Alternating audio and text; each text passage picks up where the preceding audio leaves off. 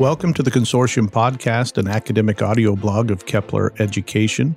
Kepler is a consortium of independent classical Christian teachers unified by a shared vision for student flourishing. Hello, I'm Scott Postma, your host, and I'm joined by Joffrey Swait, our academic advisor, and also today our CEO, Daniel Fukushon's in the studio with us today. And we're going to be talking about the Kepler model today. It's a unique creature. Yeah, it is a little bit different than the typical online classical Christian school as people think of it. And one of the fun things we're going to get to do today is talk about a review, and we'll mention that in just a moment, of a parent who really gets it, who understands the model, and also identify some of the qualities of a Kepler teacher. So we're excited to talk about that. Yeah, I'm looking forward to that. And if I understand the history correctly, if I did my history lessons, then a lot of the uniqueness of this vision came just a couple of years ago from conversations between you and Daniel. So Daniel, how did this the idea for independent teachers, family choice, all of that come together? Yeah, well, I have before Kepler, we had Roman Roads Classroom, which was a part of Roman Roads Press, which is we publish a curriculum, and we designed our curriculum to work on the flipped classroom model to be used in the home, as well as in that recitation or flipped classroom model. So we wanted to model that method, which is why we created Roman Roads Classroom, so that we had teachers who were using our curriculum and using it the way we intended it to be used. And so that grew to the point where it was no longer just a side project. And that we came to the point where we either needed to pull back from it or spin it off, but I didn't want it to simply be another online school. There are a lot of online schools, and there are real weaknesses I've seen in a lot of the online schools. And so by leaning in, we came up with Kepler, which is an independent platform. Right. We leaned in so far. We're not a school. Right. We're not a school. And one of the best ways, I don't know if I've missed one of the episodes where you've discussed the comparison of Kepler to Airbnb. Have we talked about that? No. Well, one of the best ways when people say, well, what is Kepler? Because first they assume it's an online school. I like to compare it to Airbnb because, when Airbnb first came out, it was a little bit of a weird thing. So it's not a hotel. You're renting people's private homes, but not just like on Craigslist in a creepy way. There's a structure. There's a single platform, payment system, review system, all of that. And it was odd for people to use it at first. They wanted their hotel experience. I am a Holiday Inn guy. I'm a Hampton Inn guy. And whoa, this is kind of weird. And yet it's come to be accepted today. People see it as the way to get a really great, not just inexpensive, but like you get to get a house on the beach, so much of a better, more personalized experience. So that I like to compare it because Kepler is doing that to education in a sense. It's the business model that compares the most with both our strengths and our struggles of helping people understand what it is. I think that's a really illuminating comparison because, the three of us around this table, we would be Airbnb itself, right? Like corporate Airbnb, and we put this thing together. But the teachers would be the hosts in the Airbnb model. Correct. And we're gonna be seeing as we hear from this parent. We're gonna listen to some audio clips of a review she did. We're gonna hear how important. Really, she had a lot of good things to say about Kepler, but it was because she had a lot of good things to say about the teacher. Right. It was the teacher that really made the Kepler experience fabulous for her. Right. Yeah. Absolutely. Well, it's interesting that you said that there's some weaknesses, Daniel, in the school model, and some of those weaknesses I think are seeing in some of the institutionalization of everything from hotels to the taxi industry, and so now Uber and Lyft and those things come out of a decentralization, and so now we're seeing this happen in education, and we have this really unique opportunity. Right. And those weaknesses are not just most people, when they think of an online education, they think of online. There's homeschool, and then there's homeschool and online school are kind of put in the same category, with brick and mortar school being the other one. We actually recently created a Venn diagram ad where we have online school and brick and mortar traditional school on one side and homeschool on the other, with Kepler being the overlap of bringing strengths from homeschooling and brick and mortar. But and so an online school often inherits all of the, or at least some of the weaknesses of brick and mortar schools. And so homeschoolers are hesitant to go to the online model for the same reason that they hesitate to go to the brick and mortar school. Right, yeah. So Kepler is maintaining a lot of the freedoms and benefits, and flexibility, choice of the homeschool model. Yeah. While bringing in some of the strengths, we were careful to only bring in the strengths as best we could of the brick and mortar, the expertise, faculty, and all that. So that's what makes Kepler very unique in that space. And faculty is so important, and it's a lot of what we've been talking about in the past few weeks. Because I mean, there are things about the Kepler approach, say pedagogically, as this what the week feels like. But those are things that there are some other institutions out there doing that sort of thing. And, Daniel already mentioned the flipped classroom, but really, I think the unique thing, and this is the big Airbnb connection, is the freedom that our teachers have, right? And so we are, empowering families by liberating teachers. Teachers are setting their own prices. Teachers are designing their own courses. And of course, it all comes through us. But it really is like the teachers are the masters who are putting something out there that you may want your family to be a part of. Absolutely. Well, and the fact of the matter is, and this is coming from, I've administrated 2 different schools. The teachers really are the strength of any good school, right? But the problem oftentimes is the administration takes front and center. Yeah, they get in the way. Yeah, because you've got to keep the school running, right? And so you're there for education, but you end up putting the teachers kind of behind the administration. So by streamlining and getting rid of all of that, teachers can really connect right with the families. So you're not just flipping the classroom; you're actually flipping the school, right? Right, and there's a sense in which the parents replace the board of a traditional school. Yeah. So the board often is the one who sets the curriculum. Mm-hmm. The teacher doesn't get to teach what they want to teach. The board sets that. Well, that's where the choice of the Kepler, where the parents are the ones that say, no, I want Johnny to take that curriculum. They're making some of those board-like decisions. And that affects the kinds of teachers who are coming, because they know teachers love Kepler because they get to make those decisions, and offer those for parents to accept their course over someone else's because they're teaching that way.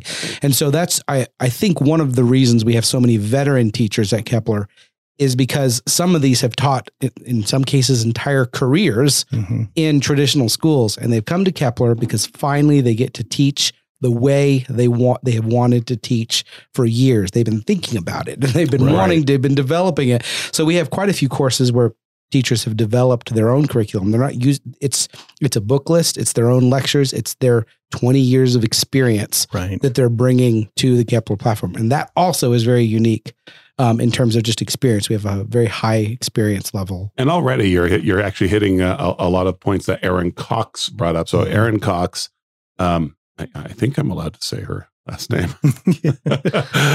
She has a blog called Life Abundantly, lifeabundantlyblog.com. So she says on the first page of the blog, in our family, we love Jesus, authenticity, hard work, and eclectic home education. So we're perfect for her. Yes, exactly. Right into that. We have been using the word unique a lot. Yeah. And one of the things that really impressed us about her review, I mean, we loved getting a positive review, but one of the things that really impressed us was just, she got the model. She really understood everything about the model, and she was grasping it from the teacher's end as well, which was really great. And so I think this is going to be a great opportunity today to talk about how, Kepler is a unique creature, and perfect for homeschooling families. We've been talking about families taking responsibility, taking dominion, and at the same time, trusting the masters, getting access to the masters. And so, let's talk about that. Let's unpack it. Well, should we, let's just start by listening to her review. And in the first little clip that we're going to play, where she's going to, talk about the teachers and vouch for the, the teachers. But let's go ahead and listen. Let her speak for herself. we used Kepler Education, the intermediate logic class for her. And I think Kepler's pretty new. I think it started like 2 years ago. I have a friend that, like a real life friend, who teaches for Kepler. And she managed a lot of our she managed and wrote the curriculum for our upper level programs at a co-op that I used to direct.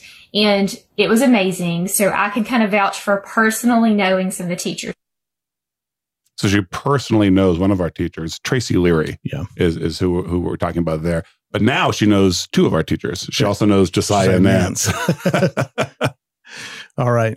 So here is a homeschool family that knew a teacher that was teaching on Kepler, and then took a course from a different teacher, and now getting not just vouching from the friend, but also now the real experience of what that teacher, what this other teacher really.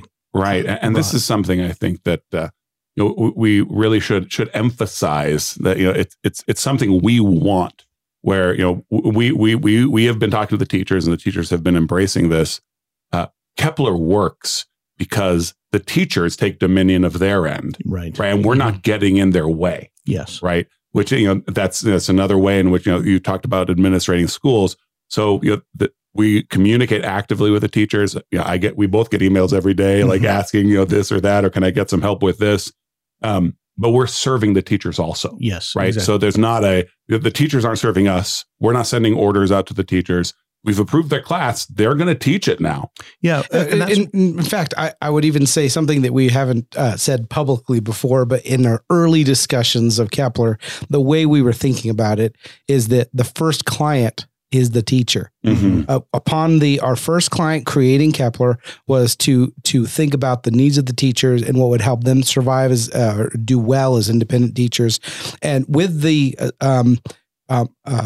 foundation and assumption that if we get the best teachers available and they're doing well, the students will come. Right. And we have, I think we have done a good job of bringing some great teachers. So now the parents need to come. Yeah. Well, and that's why I call it flipping the whole school, right? So when we talk about liberating teachers, instead of bringing teachers into our institution and saying this is how you have to teach and this is how you have to relate to the families, we're going to provide the support, we're going to provide the platform, we're going to provide all the help, so that you can do what you do best, and that will empower families to get to pick the right teachers for them. And the right teacher, it's.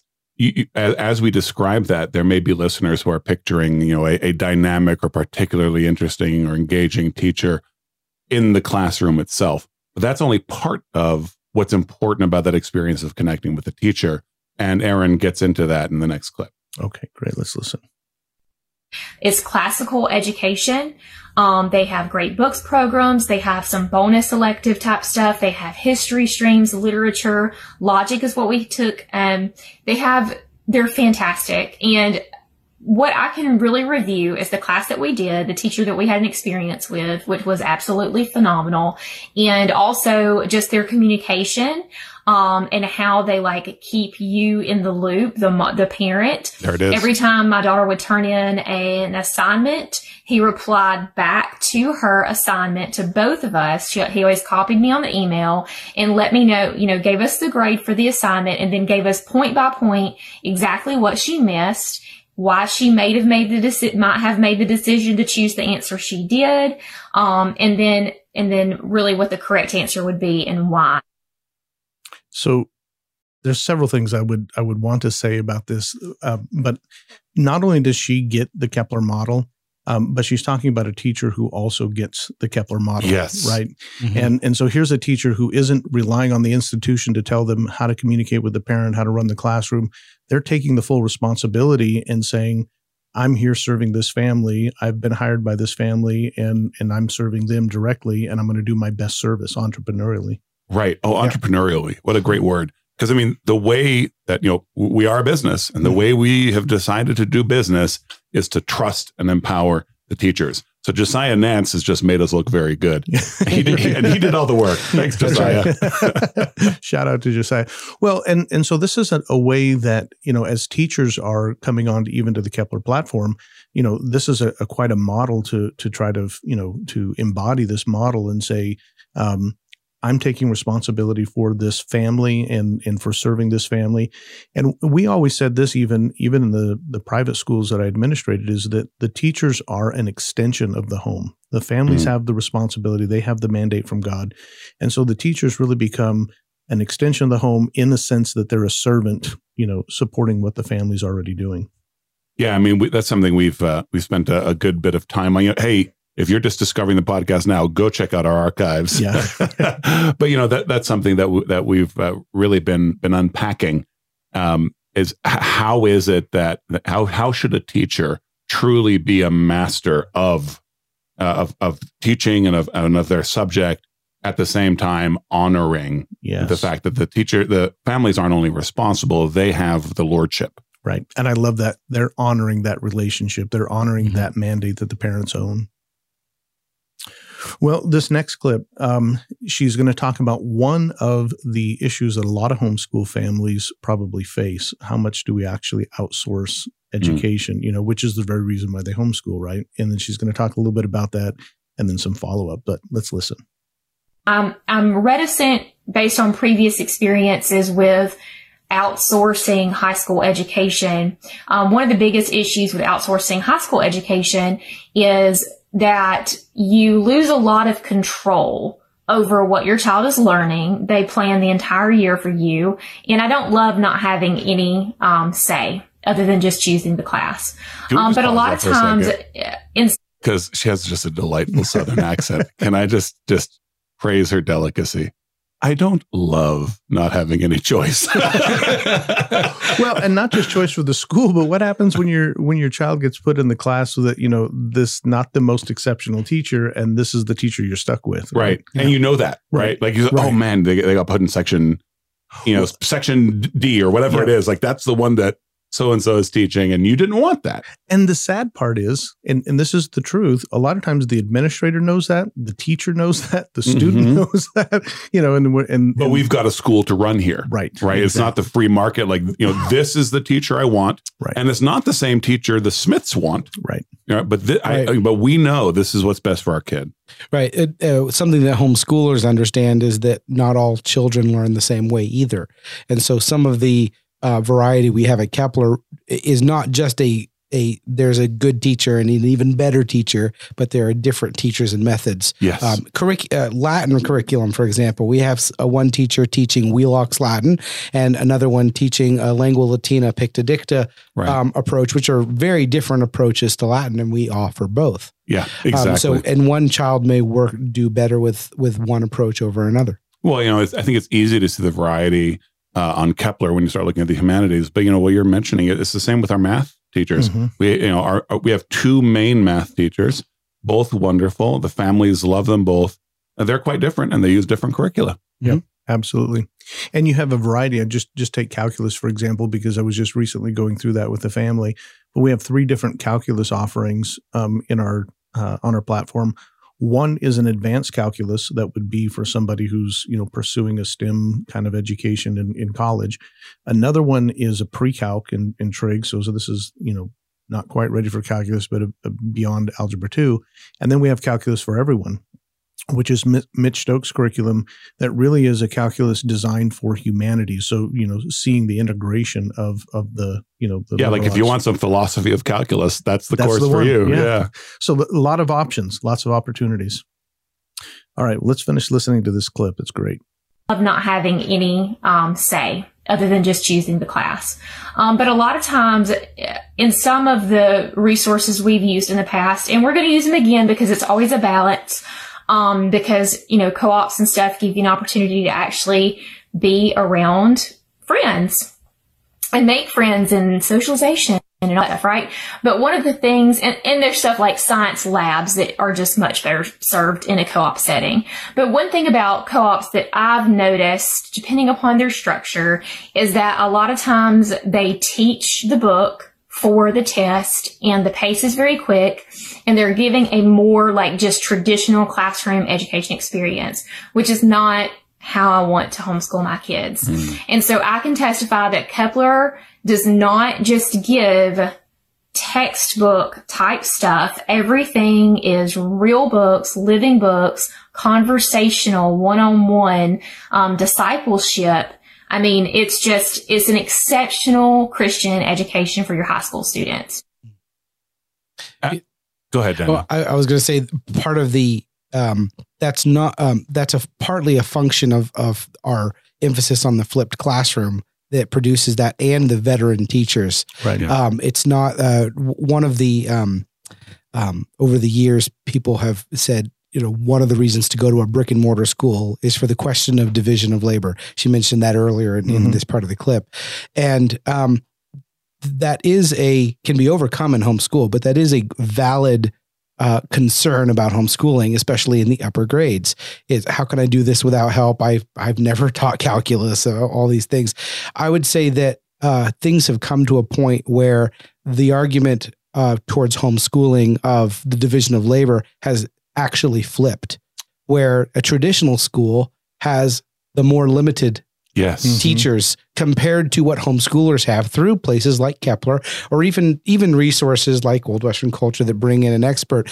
If you want the highest quality education with some of the veteran teachers who know their trade, a handcrafted education where you're choosing your tutor like a lot of the famous homeschoolers of old, then homeschooling is where you'll get the highest quality, the most choice for that. And the division of labor is now an argument to homeschool versus an argument for going to a brick and mortar school that has, you live in a town and there's a lot of, you don't have that choice. You might get a great teacher, or you might get that teacher who's fresh out of college and it's their first time and maybe, a great person, but doesn't have that experience. So you can choose to do that on a platform like Kepler. And that's where you get it's with the novice teacher or the homeschooler going through it who just, walk this their first time. They're walking through the textbook.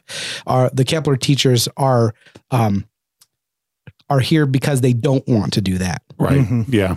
Well, and this is a drum that we've been beating, since our inception, which is that, we have access in this day and age. I mean, we can Zoom across the world and steal birds, and we can access the same education that only the aristocrats of yore could. And we've hit this theme a bunch of times, but most recently looking at the George Herbert poem. We have those resources as homeschoolers.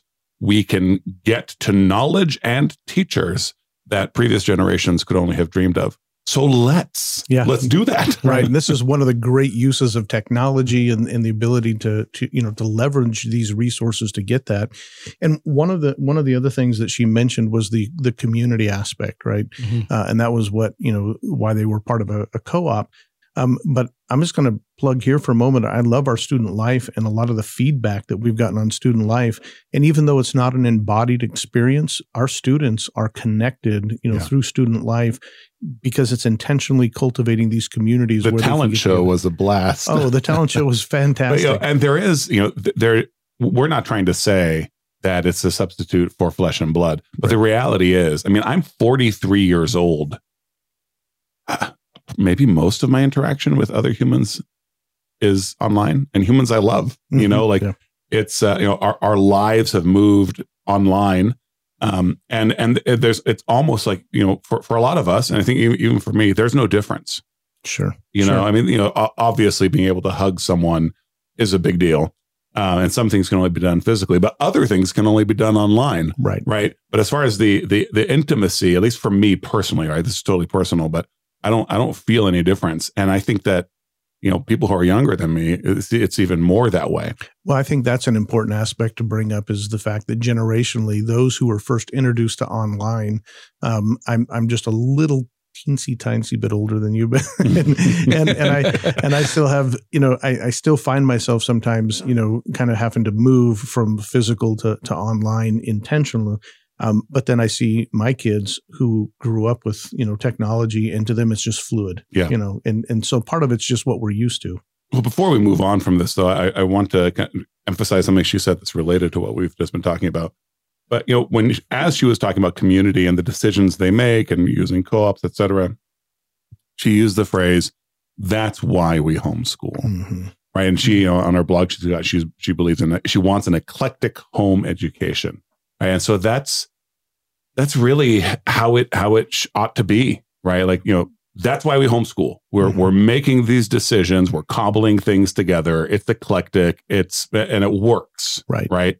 And so, being able to hear other voices saying what has worked is great. But we offer a diploma track. We can take care of all the academic end of things. Right? Sure. But we're for homeschoolers. And most families use us in exactly the way that Erin is talking about. So this year we're going to do chemistry and we're going to do French. Well, and she talks about the fact that this was a very logic heavy year for them, right? Because they focus a lot of their courses were on logic based, kinds of courses. And this isn't the time, this podcast isn't the time maybe to get into this too deeply, but I do think it's worth at least mentioning before we move on in light of what you said, that oftentimes we think that education has to happen in this institutional sort of setting, like, and we do, like you said, provide the diploma track for those who are still working through and thinking about how they want to, to get education. And dual enrollment options. Sorry. Right. Yeah. Oh, yeah. Dual enrollment. So for those, we have dual enrollment options for those who are looking to go to university. And these are regionally accredited university credits. So this isn't, some off-brand accreditation that, you could actually get an AA, and so if somebody's looking for that. But real education, think about how eclectic all of our own education really is. Mm-hmm. The books we read, the people that we meet, the conversations that we have, the places we travel, all of these things play into the most significant part of our education, not what we learn sitting in the classroom. Right. That's right. So I think it was that book we were reading together by Ivan Illich, who is saying that even in a normal school, the real learning happens in between the classes. Yeah, absolutely. And that's so true. It's so the worst thing an online school can do is not have the time in between classes and simply mimic the live lectures online, which is why the accessibility that our teachers offer, and Erin talked about Josiah and all of his communication. She used the word discipleship. Mm-hmm. You've mentioned Kepler Life. Like our students have access to our teachers, and we are purposefully trying to make it as collegial as possible. I just can't leave off saying this, but I had a student in our Canvas platform where we do the grades, but send out a message to the rest of the students. Anybody want to do a book club this summer, want to read? And so they're getting the class together, so they're intentionally doing this and using these online platforms to. My son Edmund is very much looking forward to chess club next year. Yeah, so absolutely. Edmund's going into Kepler 7th grade shortly. That's right. Yeah. This is great. All right. Let's listen to, Erin, did you want to say something before we go on? Wow, our podcast is getting so informal now. Well, I was just going to mention that this is where she talks about the student advisor. Moi. Yes. Right. So, as you're making these decisions, what are we going to cobble together so eclectically? Yeah. If you want, and she's going to mention, if you want some help with this, Joffrey, that's what he's here to do. He's here to help you and walk through, these, different decisions. Here we go. The one really great thing I love about Kepler as well is that they have, what are they called?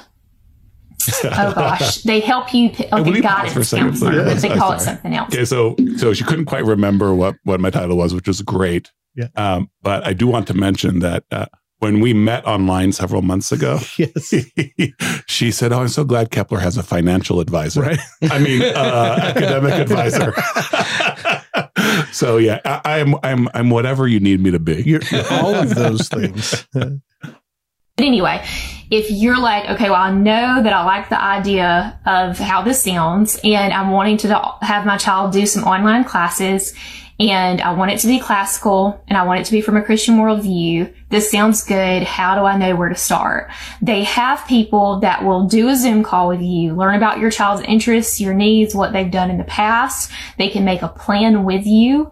I didn't necessarily need that, but we did set up a Zoom call just because they offered it, because they want to get feedback. Like, what was our experience? What was my daughter's experience? Yes. So here is, from her perspective, I didn't necessarily need this particular service, right, that Kepler offers, but the fact that they're willing to get feedback, I want to, and know how our experience is. I want to get in on that. I want to talk about that. So this again lends to the fact that with the Kepler model, we're really focused on how do we serve families, and being human. I mean, it may sound weird to say it that way, but we're looking at these machines, we're looking at these screens. This is a human company. We want to connect with people. We are people ourselves. Yeah. Well, I'm glad you said that, because as we were just talking about the idea of being online and a lot of human interactions online, I think oftentimes we can fall into the trap of losing that human, sort of element and become very corporate in everything we do, very institutional in everything we do. So by remaining human and really, subjecting these tools, the different kind of platforms and technologies, subjecting them to servants of our humanity, not becoming masters of our humanity. Right.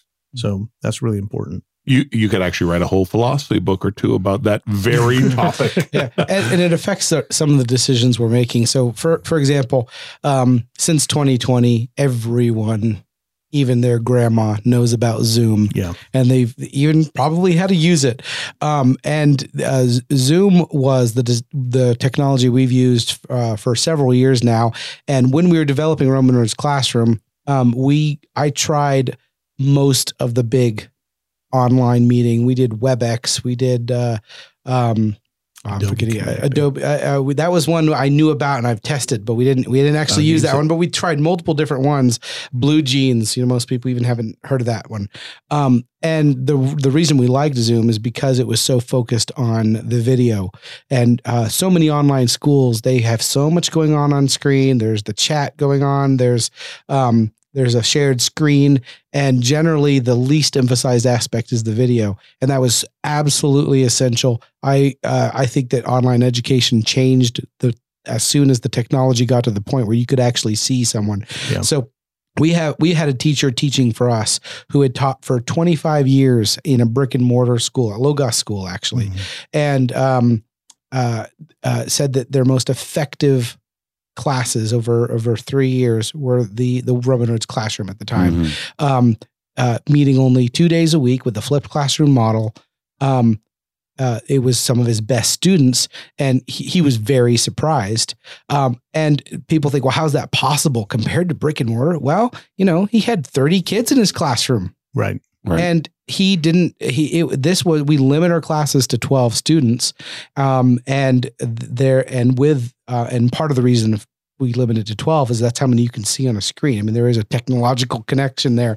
At the same time, but there wouldn't have to be, because people hold seminars of 200 people and you can see 200 faces. Oh, sure. A lot of online schools will have many more in a classroom, but we limited it at 12 because it's so important to see. So when you start in the classroom at Kepler, if a child is having, hey, you look tired this morning. Mm-hmm. Hey, what's going on with you? You can see those things in some ways better than brick and mortar. And that's the testimony of people who have taught for decades in brick and mortar schools, who have then taught for us and said, there was a more quality educational and personal experience when it came to those kids. A lot of that was the small classroom. If he was meeting with 8 kids in a small classroom, it would have been a similar experience. Yeah. But when you compare it to 30 kids in a brick and mortar classroom, the smaller class sizes that are very effective have really good results. Particularly in those areas we tend to think are so dehumanized. Yeah. That it's a Zoom classroom. It's not now a byword. Well, it depends how you use it. That's right. And that's what you're saying right there is so important, because so many people are used to using Zoom in a wrong way, in a bad way. And just as a personal anecdote, my wife is working on a master's in hospital administration. And so all of her classes are online. Yeah. And it is a terrible experience. This is a public university, and it is a terrible experience because the instructor's down in a little call up there, and then everybody's chatting, and trying to call on people, and they don't know, they're not using it effectively. Right. And you can understand if somebody has that experience, they think, oh, this is online, I don't really want to do that. So we're taking charge of our technology, right? So it's, Zoom is capable of doing so much, but what matters is Zoom capable of doing what we want? Right. Right. And, even when you mentioned, Daniel, the video aspect, I avoid sharing my screen as much as possible. I certainly don't leave it up. Mm-hmm. I use it when I need to use it, then I bring it down because I want people to see my big head. Right. Right. Like, I want, when the students speak to me, I don't want to see them in a little corner somewhere. Right. I want to see that student's face taking up most of my monitor. Well, and that just lends to the fact that that you just said it, that we're not a tech-led kind of company. We are using technology to fulfill a particular vision for classical Christian education. Right. And that's what I think is really important. So we're helping homeschool families, and we're leveraging the technology, not just using technology and we're just following it. It's not our master. Right. A certain vision for education, how to do education is what leads. And we leverage technology to do that. And that may change over time. Certainly Zoom changed it. There was a sense in which, online education was not capable of what it is today when it was just voice. Yeah. Voice is better than chat, better than letters, correspondence. My first distance learning class back like in 1990 was mailed cassette tapes to listen to lectures, fill out the workbook, and mail it back snail mail. Wow. Terrible experience. Well, there's actually a Greek text that is written in called Eulalie about it's a professor teaching his niece Greek, and it's published in a book, but it was originally in the form of a series of letters. It's like that was the first distance learning. Yeah. He was writing letter after letter, alphabet, lesson 1, lesson 2, lesson 3, and so technology's come a long way. And this isn't completely new. We're just getting better at it. Yeah, absolutely. Yeah, but it's just important to emphasize before we listen to the last clip that our philosophy dictates to the technology, not the other way around. Right. Absolutely. Right. All right. Here's that last clip.